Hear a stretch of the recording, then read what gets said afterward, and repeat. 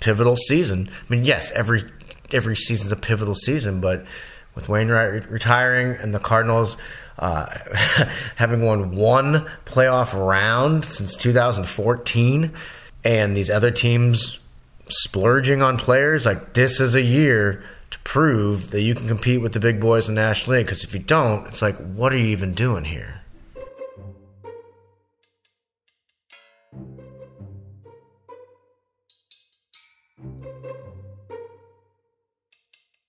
Hello, everybody, and welcome to the best podcast in baseball, brought to you by Closet by Design in St. Louis. I'm St. Louis Post-Dispatch baseball writer Derek Gould, joined this week for the start of Season 11 of BPIB. It's the traditional start here from spring training in Jupiter, where we posed the 10 questions, and who better to ask anything numbered 10 about than 10 Hochman host Benjamin Hochman. Benjamin, we're going to go through these 10 questions. Are you ready? I'm excited. We're here in Florida. Spring training is about to happen. It is. We're on the eve of it as this podcast is recorded and hopefully produced. But in Sunday's Post-Dispatch came the traditional, I guess, do we call that now? I mean, it's almost 20-plus years running of this 10 questions, right? Sounds like a tradition to me, Derek. Yeah. Okay. 2 decades of this. At least, yeah. It's a tradition unlike any other. Any other. Yeah, no golf tournament would match this. I mean, this is a tradition unlike any other. I was just thinking that no one else thinks about like posing questions that have to be answered in spring training. This is a completely STL today. Right. Fun. Yeah, no, this is anyway. So 10 questions. If you have other ones that we can get to, say bonus Hochman, sure, which also works. We can do that at the end. But I want to get your thoughts on these as they were presented in the Sunday Post-Dispatch. Question 1. Are you ready? I am. Now, are you really ready? It was rattling. I wanted to take off the table. Oh, okay, got it. With full schedule and new coaches, what does Camp Ollie look like? Yeah, I'm fascinated about this. Of course, last year was Marmol's first year as a manager at spring training, but it was wedged. It was 0 to 60. It was boom. I mean, they jumped right into it. They had to right after the lockout there. So I'm really curious to hear Marmol's, I guess it would be like, mindset towards slowly but surely getting into spring. And then we have numerous new coaches that we're going to get to interview and get to know. I know you've gotten to know Dusty Blake pretty well already. I'm excited to get to know Joe McEwing, the former Cardinal, Little Mac. Remember, my favorite thing about the 1999, they had Big Mac Land for Mark McGwire to hit home runs, and then rookie Little Mac had Little Mac Land, which was like right over the wall in lower left field. That was Little Mac Land. So I'm excited to meet him. And obviously, he worked with Tony last year, so he's been around the game. So a lot of cool anecdotes these guys will have, and obviously good philosophy towards baseball. And yeah, this is a pivotal season for the St. Louis Cardinals. They all are, I mean, in their own way. And I'm excited to see Camp Ollie 2.0, I suppose. You talked to Oliver Marmol, and he gave you kind of the 2 compass points of his approach as manager. What were those 2 words, and how do you think they apply to a spring training camp? Yeah, those 2 words were beat Milwaukee. No, I'm just kidding. They were honesty and curiosity. He works with a man named Dr. Michael Gervais, who's worked with Coach Pete Carroll and other people in sports. Becky Sauerbrunn from St. Louis has worked with Dr. Michael Gervais, and he's just a guy that studies mastery. He looks at how other people master their world, their work world, and what are they doing? And he takes little nuggets and he puts them together and shares those nuggets with other people. Well, Dr. Michael Gervais and manager Ollie Marmol become close friends, and they talk a lot, they text a lot, and basically Dr. Michael Gervais said, can you take your philosophy and narrow it down to one sentence or one word? Like, where are you coming from? And Ollie basically said, well, how about 2? And he narrowed it down to 2 words. Honesty and curiosity, and it's quite simple but very powerful. Honesty within the organization, within communication with players and staff, and with himself. And then also curiosity, the idea of just because everyone in the room is super smart doesn't mean that we can't come up with a possible better way to do something that's been done quite well in baseball for however many years. And how do you think that shows up in spring? Do you think you'll see elements of that honesty, maybe with blunt assessments of guys, and maybe some blunt assessments of how much progress they're making as a team? That could be beneficial. Curiosity, does that show up in exploring new ways around familiar new rules? I'm not sure. Or even positions, curious about how certain guys will do at certain positions, and we'll get to one of the positions in these 10 questions here that has kind of a question mark on it, and you'll be curious to see how different guys can navigate that particular position. And he mentioned even just curiosity in how to coach somebody, how to say the right words, the right things, the right buzzwords that maximize a player. He said he and some coaches were sitting around talking about Moises Gomez for, I believe it was 30 to 40 minutes, just talking. What should we say? What's our message? And I loved it because you think someone might jump to the conclusion that a manager and his staff are normally just talking about the 26 best players, the 26 players on the team, or if you will, the star players. No, they're talking about dudes that have never even been Cardinals yet and how to prepare them in spring so maybe when they are Cardinals, they will be maximized. Yeah, part of that conversation about Moises Gomez was, okay, he's got these improvements to make. He set a record last year for most home runs hit, 39 in the Cardinals minor league affiliate, right? AA and AAA, just a power-packed performance. Former Tampa Bay prospect who really kind of had a breakout year last year, but has some swing and miss in his game, a swing and miss in his game. And so how does that translate to the majors? And the conversation they were having was, how do you progress him through spring? Because one element of this spring is time. It's 7 weeks. It's not the 3 weeks. It's not blitz. It's more of a gallop, more of a build-up. And so it's going to give them time to introduce and have, okay, what's the right route for him to work on these improvements and then get going in game speed, which brings us to the second question, because there's going to be plenty of at-bats for a player like him, you figure, because of the World Baseball Classic. Cardinals have 19 players from their major league and minor league camps going to the World Baseball Classic.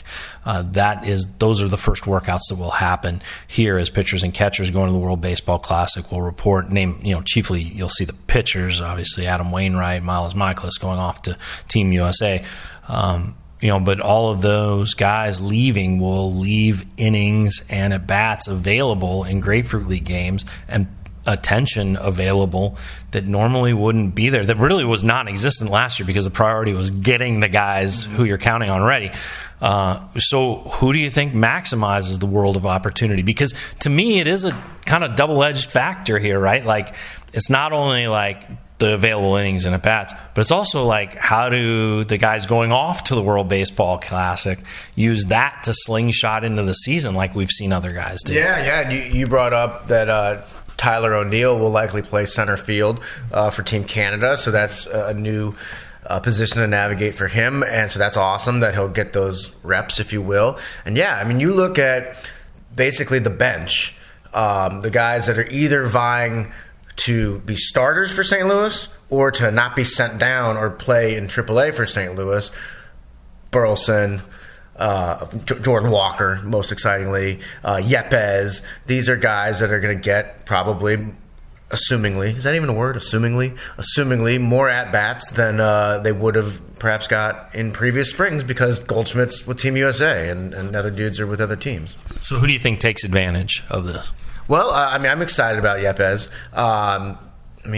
There's a lot to like. We saw a lot to like, and he also was a student of Albert Pujols last year, if you will. I think talking to him over the year, I just love how he soaked up as much Albert as he could, and now he's in his second season, and will hopefully, for his sake, bring it to camp. And I'm just excited to see him smack some baseballs and see where he ends up on opening day. Is there a pitcher that you think might benefit from these innings? Sure. A Jake Woodford, a Matthew Liberatore, these kind of guys? Yeah. And even Dakota Hudson, I suppose. He's such an interesting guy because, he's pitched so many years for St. Louis, yet if a starting rotation has 5 guys, he's the 6th guy. Of course, for Dakota Hudson, what can he show? And with a new pitch clock, I presume the pitch clock will be used in the games in spring, so he'll get to work with that, get some experience. And I don't know how many will these guys. I don't know what the numbers are. Do they get one more extra start or two more extra starts, whatever it is? But inevitably they'll get some more innings than they probably would have otherwise, and that's important because I don't want to say it's like a tryout, but it's a show you what you got situation. All right, question 3. I'm just going to read straight from the story here. If Jack's back to Jack, is rotation actually stacked?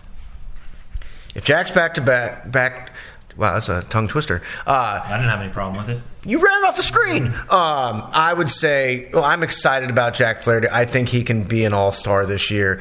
But the question, you predict, that's the headline, right? You said he's going to be an all-star. Yeah, that's my jumping out. I don't know if it's much of a limb, but I think that a guy who's proven he can be a star pitcher if healthy, big if of course, could be an all-star this coming season. Does that mean the rotation is stacked, though? I guess is the question from the question, and that. I don't know if stack's the right word because there are question marks. So where I'm saying Jack Flaherty is an A. We're giving him an A grade right now in my anticipation for the season. But what do the other 4 dudes do? And every spring somebody gets hurt, and every spring and then spring in the regular season somebody underachieves. So not saying for sure it's going to happen, but all right, will Montgomery, Matz, Michaelis, and Wainwright all ascend and have plus seasons this year? The optimist says yes, but the fear is if they don't, can you quickly replace it with a Liberatore, Hudson, Woodford and get good results, or do you have to say, okay, we need to make a trade. The clock's ticking. We can't afford this. So there's a lot of question marks, I would say. But I'm excited. I'm optimistic that the Cardinals will have a pretty good rotation. Now, will the Mets have a better rotation? Probably. Yeah. What is a fair, if you get average from all the starters, how good are the Cardinals? If you just get average, not their average. I mean, not like average in Major League Baseball, not like they're all at 4.5. But if you just get average from them, what are they as a rotation? I'd still say up there. I mean, I think to answer the question in real time, you break it down. I mean, was last year average Wainwright, whereas the year before when he was 7th in Cy Young is kind of more elite Wainwright? Yeah, I mean, or somewhere in between those two. Yeah. So I mean, a lot of it is innings eating, and a lot of it is we don't see a lot of swing and miss from some of these guys, and that's something that Ali, of course, has planted his flag on this coming year. It's hard to answer this right away, but I'm confident that an average of those guys could navigate a good season. But I guess what I'm dancing around is I don't have numbers for what average is. You have a feel. You feel I'm not putting an ERA on it, but I guess we could. Let's just say that they run the gamut from 3.5 ERA to 4.9 ERA, and they fit in there. But Michaelis on average provides 200 innings. Wainwright right now on average provides 180 innings. Those guys do that. Matt's on average, what is he, about 140, 160? Yeah.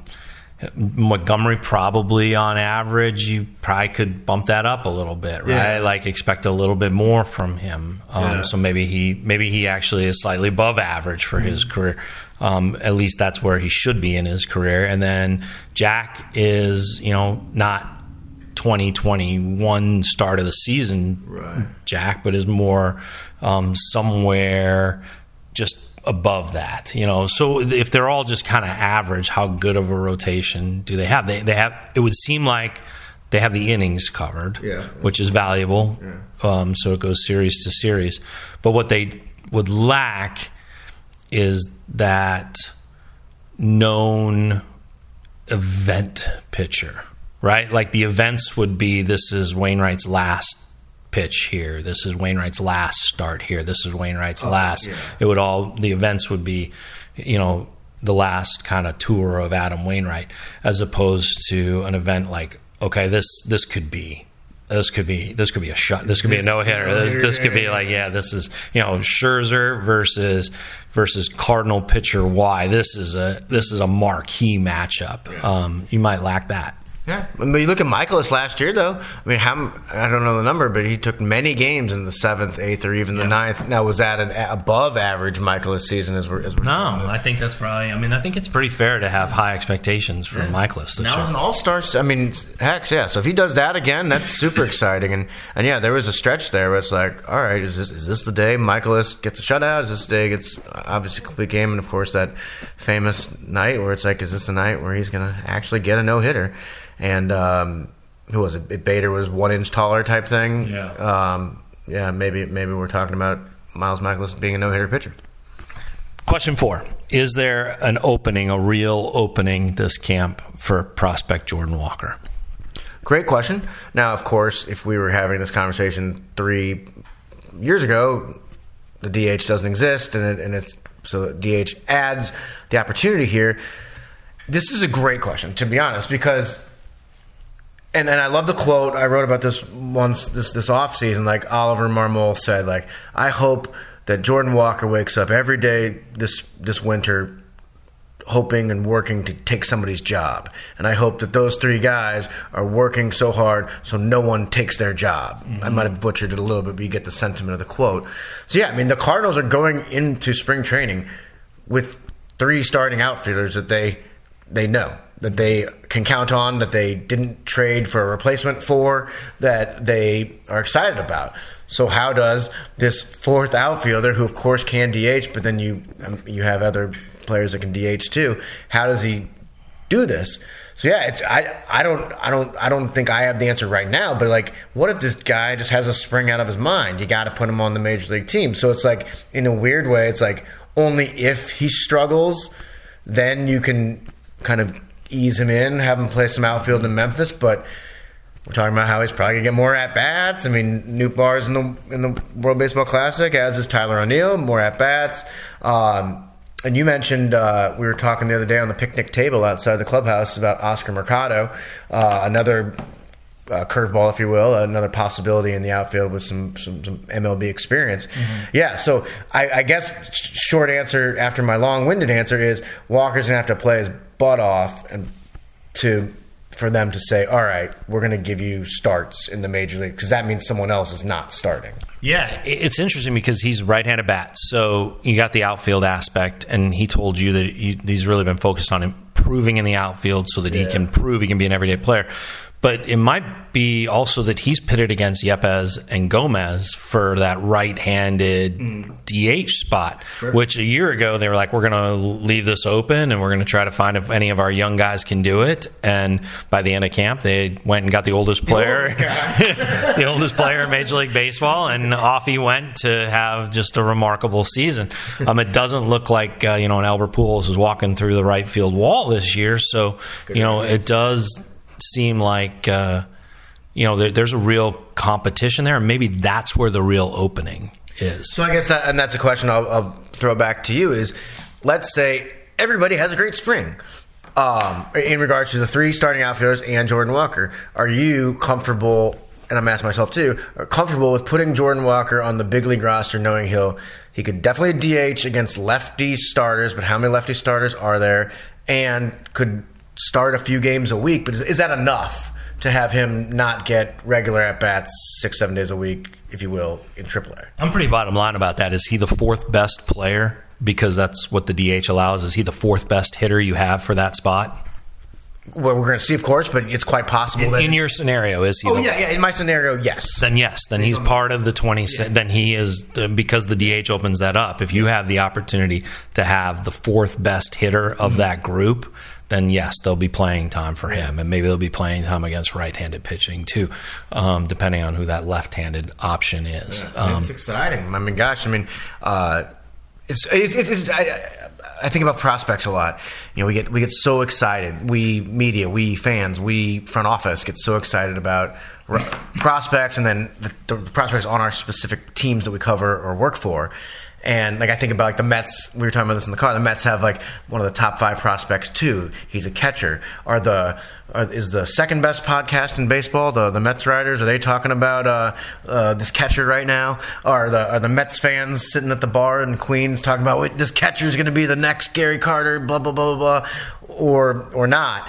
Meanwhile, we. For better, I would say for better or worse, but for better, we write the heck out of Jordan Walker. We analyze the heck out of it as like, this is a top 5 prospect, this is the future. And so it's just fascinating to think about it from that way. And then the other thing I'll say real quick is we've seen in recent years prospects starting, if you will, an age earlier, a year earlier, and most notably the reigning rookie of the year last year. So if that's a trend, then yeah, maybe when Jordan Walker was drafted or whatever, we would say like, oh yeah, 2024 is probably going to be his first year. Well, here we are. 2023 could very well be his first year.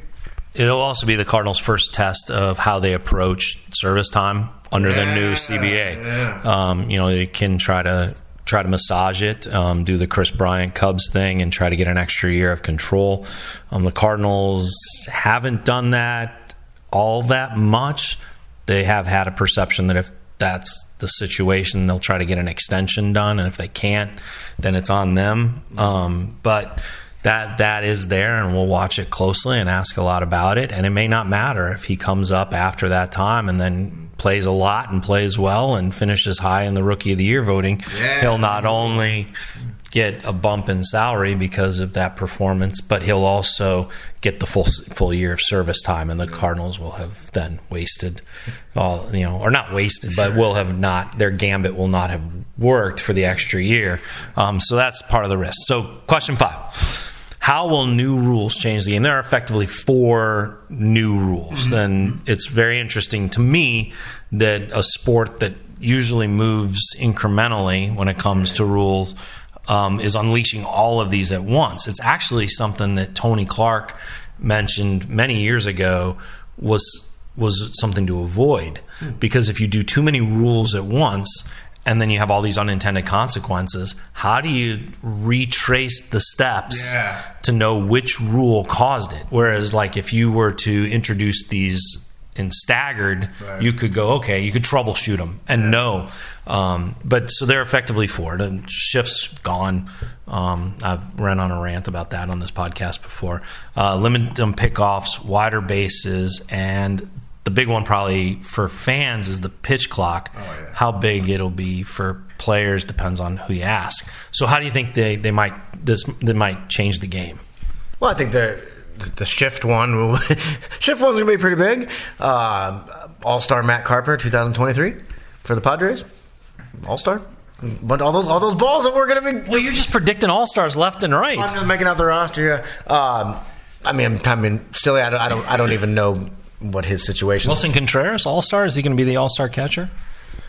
That's a good question. I mean, how many catchers? Well, still have the guy in Atlanta now. He's pretty good. And quite possibly. We'll see. Sean Murphy, you mean? Yeah. So with who was the original player? We were just talking about like 18 players at once there. You said Matt Carpenter because there's not a shift. Yeah. So I don't know how many at-bats he's getting for the Padres, but yes, you would have to think that left-handed batting averages in the league are going to go up a little bit. I don't know how much, but up a little bit. So that's something that affects the outcome of games. But the pitch clock, for me, for fans, for Dakota Hudson and Giovanni Gallegos, is pretty significant. Whether it's speeding up their pitching in the games or for fans, it's going to improve the experience of Major League Baseball. And how many times this happened to you, happened to me last year, you talk to someone who attended a minor league game in 2022, including my own father, who was like, it just went so fast and so well and so snappy. That's why I'm snapping. And it just was great. And because of this pitch clock, it just got the game moving in a proper speed, accelerated it, and everyone seemed to love it. So hopefully it'll be a similar experience for everybody going to the ballpark this year.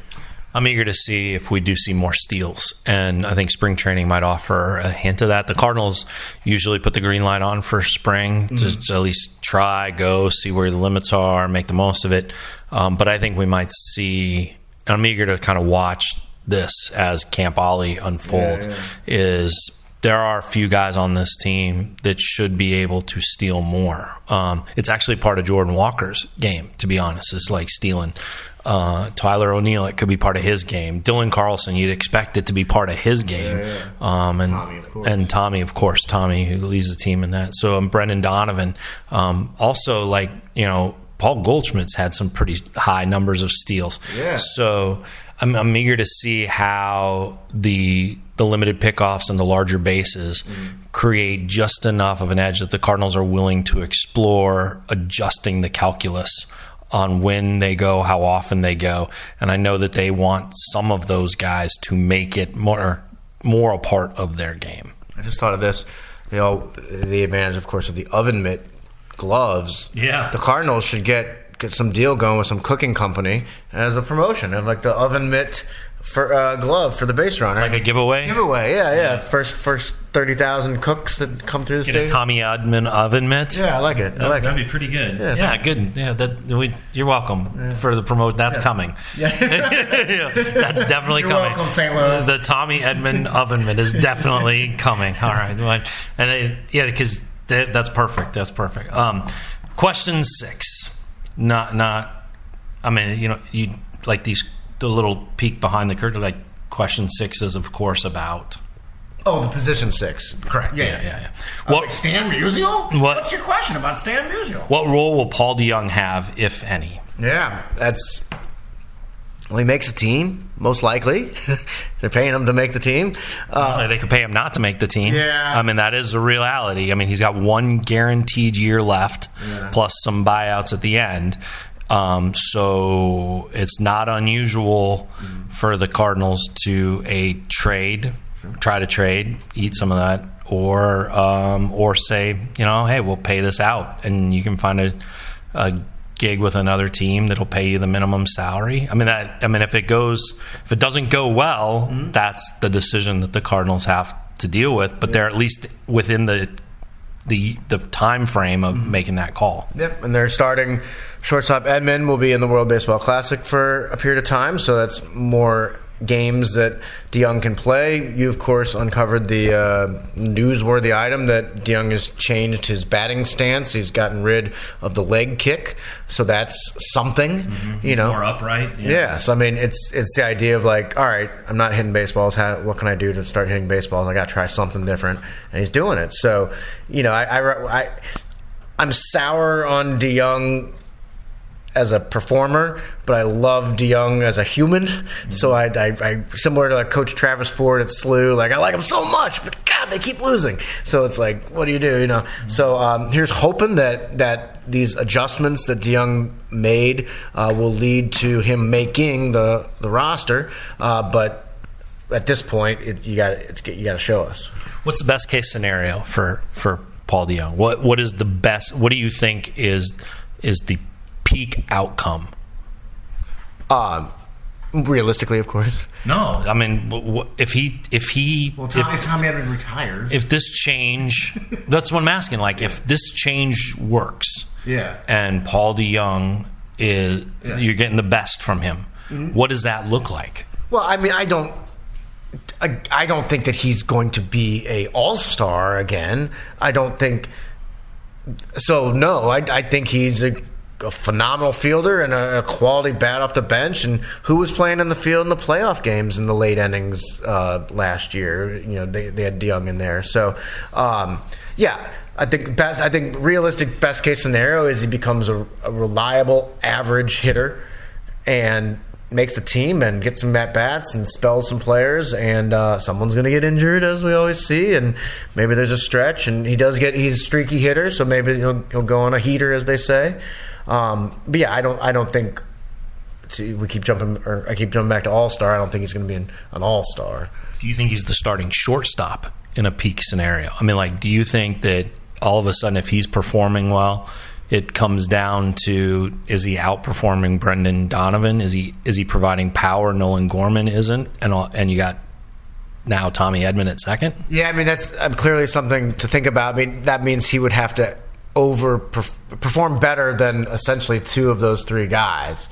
I don't know if that's going to happen. I just don't know if that's going to happen. Yeah, I just wondered if you see a scenario where he's the starting shortstop for the Cardinals. Not right now. I mean, not right now. If there's an injury, of course. Yeah. There is that could generate some interesting competition. You know, I mean, a lot of those guys are well positioned. You know, Brendan Donovan, what he did, the on base percentage. You know, you figure that he and Lars Nootbaar are going to be in some way competing or vying or part of the leadoff equation at some point. You got Nolan Gorman, who, you know, he obviously was attacked with high fastballs, has worked to minimize how effective those could be against him with his approach, with what he can get to, with all that stuff. If he shows that, then that's some real left-handed power that the Cardinals want, and obviously left-handed is going to be the fact that is going to put, you know, the thumb on the scale there. That's going to be a good thing for him when it comes to tiebreakers, right? Having a left-handed option is what the Cardinals really desire. Which brings us to what quietly might be the most competitive part of camp. And it's interesting because it might not be won in games in Grapefruit League. I mean, just as like Andre Palante kind of won his way onto the opening day with performances on the backfields and how, you know, interested they became in just what they were seeing from his pitches. You could see this element of the roster also be decided by that. And there are at least 8 coming to camp, and as this unfolds, there could be more. And that is, of course, question 7. Who will be left after the camp's most crowded competition? That is upon... Yeah, for left-handed. Left, yeah. So who's coming out of this group was a left-handed relief option? Yeah. I particularly enjoyed that question you had in there just because there was a lot of just information. I mean, there's information in the other 9 questions, don't get me wrong, but I just like this one because it's like, all right, who are these options? How many will Marmol and Dusty Blake go with in regards to left-handed arms, and who can also be a starter and who is just simply a left-handed relief pitcher? There's a lot of names in there, like I said, up to 8 guys, and Zach Thompson, of course, is intriguing for numerous reasons, but also can he be a starter? Does he want to be a starter? What is his future there? You know, he's kind of in that clump there with Woodford and Hudson and some of those guys. So, yeah. And then Hennesis, who we've seen pitch at a high level, and Hennesis, who we've seen blow it in key games at a high level. So that'll be interesting, too. He's going off to the World Baseball Classic. It'll be interesting to see his role there. Also, they've worked with him a lot on trying to regain some of the effectiveness that he had, whether that's through deception or kind of pitch shape. Also velocity. I mean, there's some sense that whatever, you know, he had or series of illnesses he had last year, that depleted him of strength or tinkered, or I guess just made a slight glitch in his whatever. Sure. But the velocity dipped, and they talk about Zach Thompson as if he's in the bullpen, and he's really like the only one that they're like, well, he's going to have a role there, which I find interesting. But they were pretty encouraged. They were very encouraged with what they've seen already from the pitchers who are here. Packy Naughton, Jojo Romero, acquired in trade, didn't get a whole lot of run, but has intrigue. And then, of course, they've added 2 lefties already, one of which they added to the roster, and Anthony Meisowitz. I think I'm pronouncing that correctly. I asked. Sounds right to me. We'll double check with him, but that's the pronunciation I was given. And from Kansas City, guy, high strikeout rate. And a lot of it when it comes to lefties is not reading like the overall ERA. It's reading how do they do against left-handed batters. How much damage do they give up to right-handed batters? And, if they strike out lefties and they minimize damage for right-handers, that's a real good combination. Even better if they strike out both sides and don't walk many. Like, that's the other side of this. That would be really good. So, like, you kind of look over the ERA. because like you don't know what might bloat that a little bit, what one outing, and look more to like the.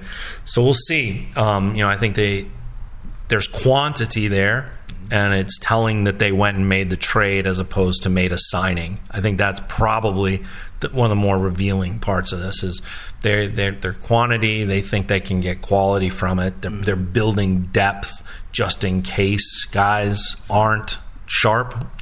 Genesis isn't sharp. They have depth there. They have options, meaning they can option them to the minor leagues. So I think it'll be really interesting. It's got a versatile group. I don't know really if it's an effective group. Right. Yeah. No. Yeah. Well said. And Zach Thompson's on the team, so he's in there. Well, they talk about it. I'm not saying he is. I mean, that's one thing that they'll have to address, right? Is like long term, is he a starter, and does that mean he leads the Memphis rotation because Packy Naughton or JoJo Romero or one of these new additions and Andrew Suarez coming back from Asia? I mean, is one because he could be a swingman if that's the role for Zach Thompson, left-handed swingman. You got that. So it's an interesting spot because obviously Zach Thompson would rather be accumulating Major League Baseball service time and salary, but he's also in that spot where like if there are options that are as effective, more effective in relief, does this allow for the Cardinals to go, hey, man, let's see if he and Liberatore leading that rotation, and Liberatore's a lefty too who could factor in here, right? In some way.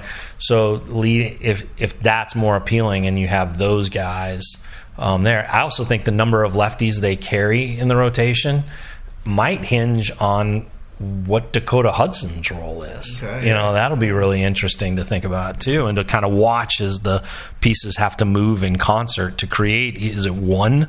I mean, because Palante does so well against left. Is there only one lefty in the bullpen, or is there three? And you just don't know. Yeah, it's gonna be a bunch of fun to watch and find out. So question 8 was, of course, position 8, which, in thinking about it, it does stand out maybe a little bit more than I expected. Is who's the center fielder on this team? Of the 3 outfielders, who will be center field? Well, I think it's going to be Carlson. You listen to the way the Cardinals coaches, manager, and front office spoke after the trade deadline last year about Carlson's potential. It sounded like he was the center fielder of the future. And I know he was banged up last year, but he played admirably in the field for long stretches there. Now, of course, Nootbaar came on late, and he is such an exciting and enticing person and player and the whole thing. But I think as we play this out, Carlson's just going to be here in camp. If he's healthy, he's going to be the center fielder, and Newt will play his butt off and right. And then I didn't even mention Tyler O'Neill in this answer, but we did talk about him earlier, that he's going to play center field likely for Team Canada, and he has gold gloves on his resume. It was interesting that Nootbaar started in center field in the elimination game. In their last game, I mean, Nootbaar was out there in center field. So towards the end of the year, like in the big moments, we saw him there, but what percentage was Carlson at, health-wise, et cetera? We don't know all those things, but I guess just banking on what we've heard, I think it's Carlson's job to lose. But the good problem that could happen is that Nootbaar shows this ascension as a fielder, and I mean, talk about his ascension in the second half just as a baseball player. What if it continued over the winter and he shows up to spring next level? What's the percentage breakdown, though, of how important the glove is versus the bat? Like, what kind of hitter does Dylan Carlson have to be the center field? And because if, like you said, like it might, like if Nootbaar can play center and continues on the offensive trajectory, maybe you don't pay that much attention to the glove. Yeah, so that's interesting. Are you, as we talk about this for the next minute or so, or a couple minutes, it's like, are we just assuming that those are the 3 starting outfielders and they can move around? Or are you saying that if Nootbaar excels at center field, why does that change Carlson? My question to you. Jordan Walker would be in right field. Okay. Or Yepes would be in left field. You're I mean, I'm saying how... you were talking about defense, and my sense is that actually offense might decide who starts in center field. Okay. So, yeah. But I guess I was just kind of under the impression that if all three guys, of course, O'Neill, Carlson, and Nootbaar, have good springs, they are the starting outfielders. Sure. But it's a very fair question and a fun question too, because of this Walker aspect. And so if Nootbaar takes over at center, you're right. Yeah. For you, what kind of offensive player should Dylan Carlson be? What does he need to be for this team? Well, I would say a guy that is going to be. He's not going to be hitting 30 home runs, but 20 to 25 home runs, and just the higher batting average as a left-handed hitter is vital. I mean, if you talk about looking at splits, I mean, he's a pretty good ball player as a right-handed hitter, pretty good. So, can he up his lefty game? Well, we're about to find out. It'd be really important for the Cardinals, like we kind of keep circling back to Gorman left-handed. We haven't mentioned Alec Burleson. Alec Burleson will have a say in some of these outfield competitions too, left-handed. And then Nootbaar already in there. They talk about him as an everyday outfielder. In fact, that's even what Marmol said. Left-handed bat, left-handed damage. If Dylan Carlson can be that left-handed on base percentage, along with, say, a Brendan Donovan, the lineup all of a sudden has that left-handed look that they really have been searching for multiple years now. Yeah. So I think there's something to that. It's where does he fit in? Is he? I mean, if Dylan starts providing doubles, from the left side, he's the center fielder. It's no question. Yeah. No, well said. And again, that's the fun of spring, to see if anybody ascends and if anybody starts slow. Which brings us to question number 9. Who can spring a surprise? I mentioned a handful of guys. I guess we can talk through those. Wilkin Rodriguez, the Cardinals' Rule 5 pick. Fascinating story. They tried to get him from his team in Mexico. Were negotiating with the team. The team said, you know what, we like winning, and he's part of our winning, so we're not going to give him up yet.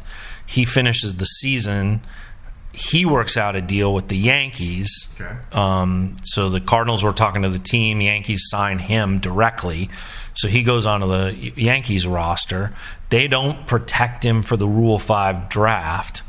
They don't put him on the 40-man roster to protect him from the Rule 5 draft. So the Cardinals snag him there. Other teams are like, oh, that's a... Like, there were other teams that went, oh, wait, what? Yeah, because... he pitched in the majors in 2014, strangely against the Cardinals, I think. But he's not that pitcher. He's more powerful, got more experience, is done, he's just bounced back from, a real kind of setback a couple setbacks in his career. So 100-mile-per-hour, power right-hander, crowded bullpen. But they have to keep him on the roster, so he already has an edge there, unless he's going back to the pinstripes. Just a fascinating kind of subplot here in spring. But he could do it. You got Michael McGreevy, who prospect, former first-round pick. He's got a great fastball. Last year Andre Palante was in this group and stood out and made opening day. Well, McGreevy's a lot like Palante, right down to the fact that they're from the same, same high school. They were high school team. Same high school. And I know Jack Flaherty has said that he's taking McGreevy under his wing. Oh, really? This spring, which is pretty cool. Both 6'4" righties from Southern California who were picked in the first round by the Cardinals. And so I'm excited about McGreevy. Sure, that's good. What did Jack elaborate on why? No, I sensed that they had a connection, and he's going to room with him this spring, and that's about it. Very good. Yeah. And so he's just rooming with Flaherty, and Palante's like, "Hey, bud, wait, why aren't we're pals? What about me?" Wow. But yeah, there's a lot of interesting names, and you mentioned Oscar Mercado in your piece in the 10 questions, and we mentioned him here on the podcast. Yeah. I mean, he's had stretches where he's a pretty good Major League Baseball player. So good defensive center fielder, so he factors into that center field. I'm also a base stealer, like a guy who stole a lot of bases for the Cardinals was really unlike any other player they had at that time. When he was a prospect with the Cardinals before they traded him to Cleveland, he was a shortstop, and he was struggling at shortstop, and they moved him to center field, and every element of his game took. I was just like the stress relief of no longer having to try to keep up with the pace of the game and the execution at shortstop. It made him just play so much freer, and you got to see, maybe, that the looseness of his play fit the range of center field. The looseness of his play played into the daredevil aspect of stealing bases, and he took off, and then he took off to Cleveland. And the other name, Connor Thomas. We see some of these guys just use the Arizona Fall League as a launching pad to their next huge season, and maybe we'll see that out of Connor. Then finally, the 10th question from my group here from the annual asking of 10 questions facing the Cardinals is, are there extensions or additions to address the future? It's not on deck, but it is on the horizon, all the openings in the rotation. Right. The Cardinals only have one of the current 5 under contract for 2024. That's Steven Matz. They also have control of Dakota Hudson for 2024. It used to be an annual kind of thing, right? Like, the extension of spring. Yeah. Or don't bring in the agent in Paul Goldschmidt's case. Just kind of reluctantly kind of do or in Alan Craig's case, rush to do a press conference along the foul line, all that stuff. But, Wong, DeYoung, Craig, going way back, Pujols, a couple times, Adam Wainwright, Miles Michaelis, Goldschmidt mentioned, this spring, there are the extensions of players who are coming up on free agency that are possible. And then there are a couple guys, like, say, a Tommy Edman, where you see other teams making that commitment to that position, that style of player, that level of service time, where you could see something happening. What do you think needs to happen, Benjamin? Well, I don't think anything needs to happen in so much as you play the season out. But if Miles Michaelis wants to keep being part of your organization, and I think you try to figure out a way to keep Miles Michaelis part of your organization. It's been a great fit. Someone who, of course, literally went overseas to rediscover his game, a la the movie Mr. Baseball. And he's an important part of the Cardinals organization. He wants to be here. He loves his teammates. He's big in the clubhouse personality-wise, and he's pitching many innings. So if you can work something out with him, that would be awesome. Montgomery, of course, what an asset to get in that trade. You give up a Gold Glove center fielder, so it's not like you just picked him up off the scrap heap. But I'm excited about Montgomery's future too if you lock him in. But I think. I don't think you need to. If they come out of spring without an extension, it's not like the Cardinals are doomed. It's just they didn't get the business done during this window. Well, maybe it is that they're doomed. If you don't come out with a deal while the guy's in your clubhouse and he goes into free agency, not like the Cardinals have met the price of starters in free agency. So. And now they're into an auction, where they're like either have to offer, like, meet the financial price, which they will, but also have to meet the opportunity that these other teams, as opposed to now where they kind of have, the audience of one, right? No question. So Michaelis one seems like something that makes sense. It could be logical, but then the other part of it is like there's a lot of free agents next year, and we talked about the Liberators of the world who are moving up.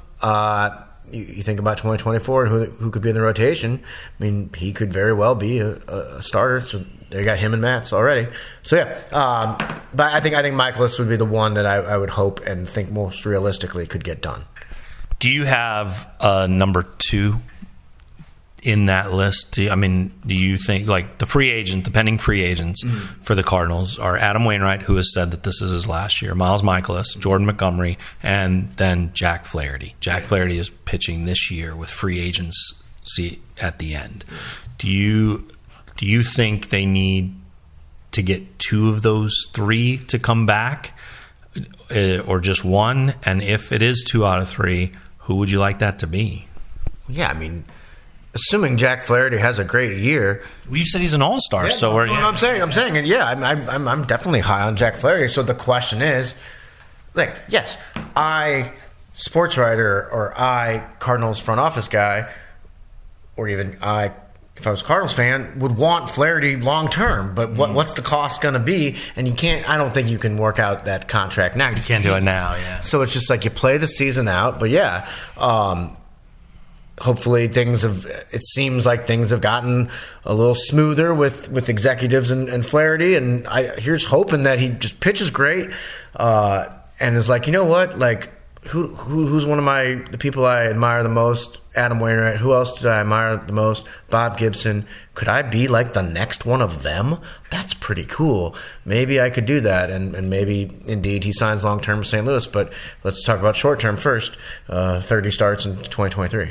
And then when he's at that All-Star game that you predicted, then maybe they work out an extension coming out of that. No, right? That would be cool. That would be cool. The night before he takes the ball as the All-Star starter. No, he's not going to be the All-Star starter. I think a Met will be the All-Star starter. Bold. Yeah. You heard it here first. You got all kinds of All-Star predictions going on. Wow, that's very... That came off the top of my head. I don't know who's going to be the All-Star starter. All right, Paul Goldschmidt is signed through 2024. When do you talk to the MVP about finishing his career as a Cardinal? Oh gosh, I don't know, to be honest, but that's another part of this, that he came here to be part of this long term, and I would like to work. I think you can work it out with Paul Goldschmidt. He clearly was age 35 season last year, right? And he wins the MVP.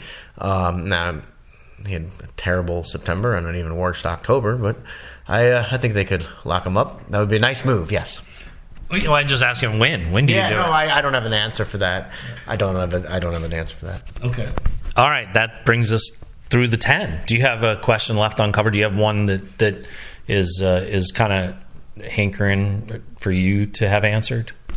No, because we're talking about specifically about spring training. I mean, the question would be, can they get through? I guess the question would be, can they get through this without a major injury? Mm-hmm. And you can't predict that necessarily, but yeah, a major injury could definitely derail this team. And then if I step away from it and we look big picture and we talk about it a lot in the newspaper, in your chats, some of my videos, the Cardinals are a pretty great ball club.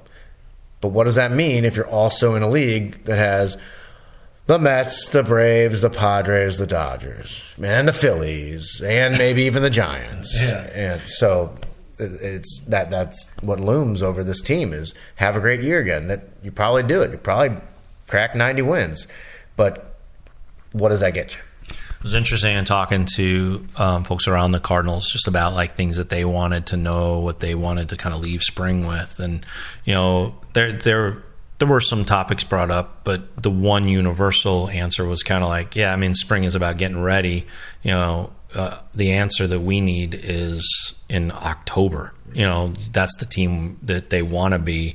And they realize like they have not had an answer for October now for multiple years. You know, it'll be 10 at least without a pennant. Right. It'll be 1,000 days at least, probably 1,100 days at least without a series win in the playoffs. So, you know, whatever questions they have of spring, you know, they'll leave camp in March and go, well, the answers are really there in October. Yeah, exactly. And that's why I said, however long this has been, early in the podcast, pivotal season. I mean, yes, every season's a pivotal season, but with Wainwright retiring and the Cardinals having won one playoff round since 2014, and these other teams splurging on players, like this is a year to prove that you can compete with the big boys in the National League. Because if you don't, it's like, what are you even doing here?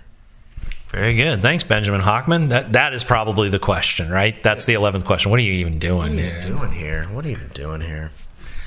That is Benjamin Hochman, sports columnist at the St. Louis Post-Dispatch and STLtoday.com. You can catch all of his coverage from spring training, including 10 Hochman video every morning. He's been doing them right there from the Cardinals facility. We'll have coverage every day. And, of course, as spring camp starts, all of the constant coverage starts. Lynn Worthy will be here soon. Yeah. And along the way, also will, at one point time here in the near future, we'll have 5 staff members from the Post-Dispatch committed to covering this spring training camp. No other local outlet will invest that much in covering the Cardinals. Yeah, I mean, like, in regards to covering the Cardinals, we are like the Padres, Mets.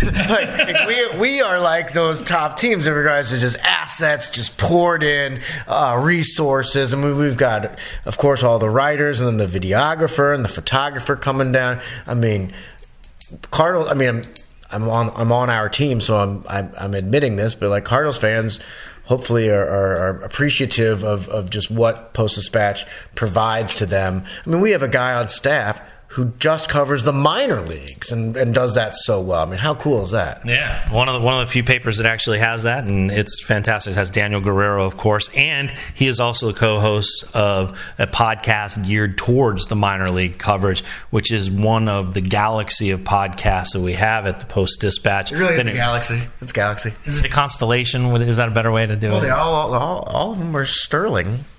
I thought you were going to say they all have stars. Yeah, I was gonna, and I was like, look, could Sterling be better? And then I said it, and I was like, I bet the Stars would have been better. Stars would have been better. Yeah, you got Net Front Presence, which is the hockey podcast. Tom Timmerman, the STL City beat writer, is going to start up a soccer podcast. And, of course, there is Dave Matter and Ben Fredrickson with their Mizzou podcast, Eye on the Tigers. So you can find those podcasts wherever you get your podcast and at STLtoday.com. That's also where you can find the best podcast in baseball. It's sponsored by Closet by Design of St. Louis.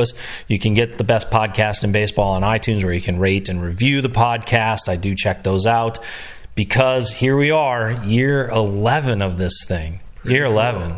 You've built this, man. Be proud. This is a cool thing you've done. Yeah. We need merch, I'm told. BPIB merch?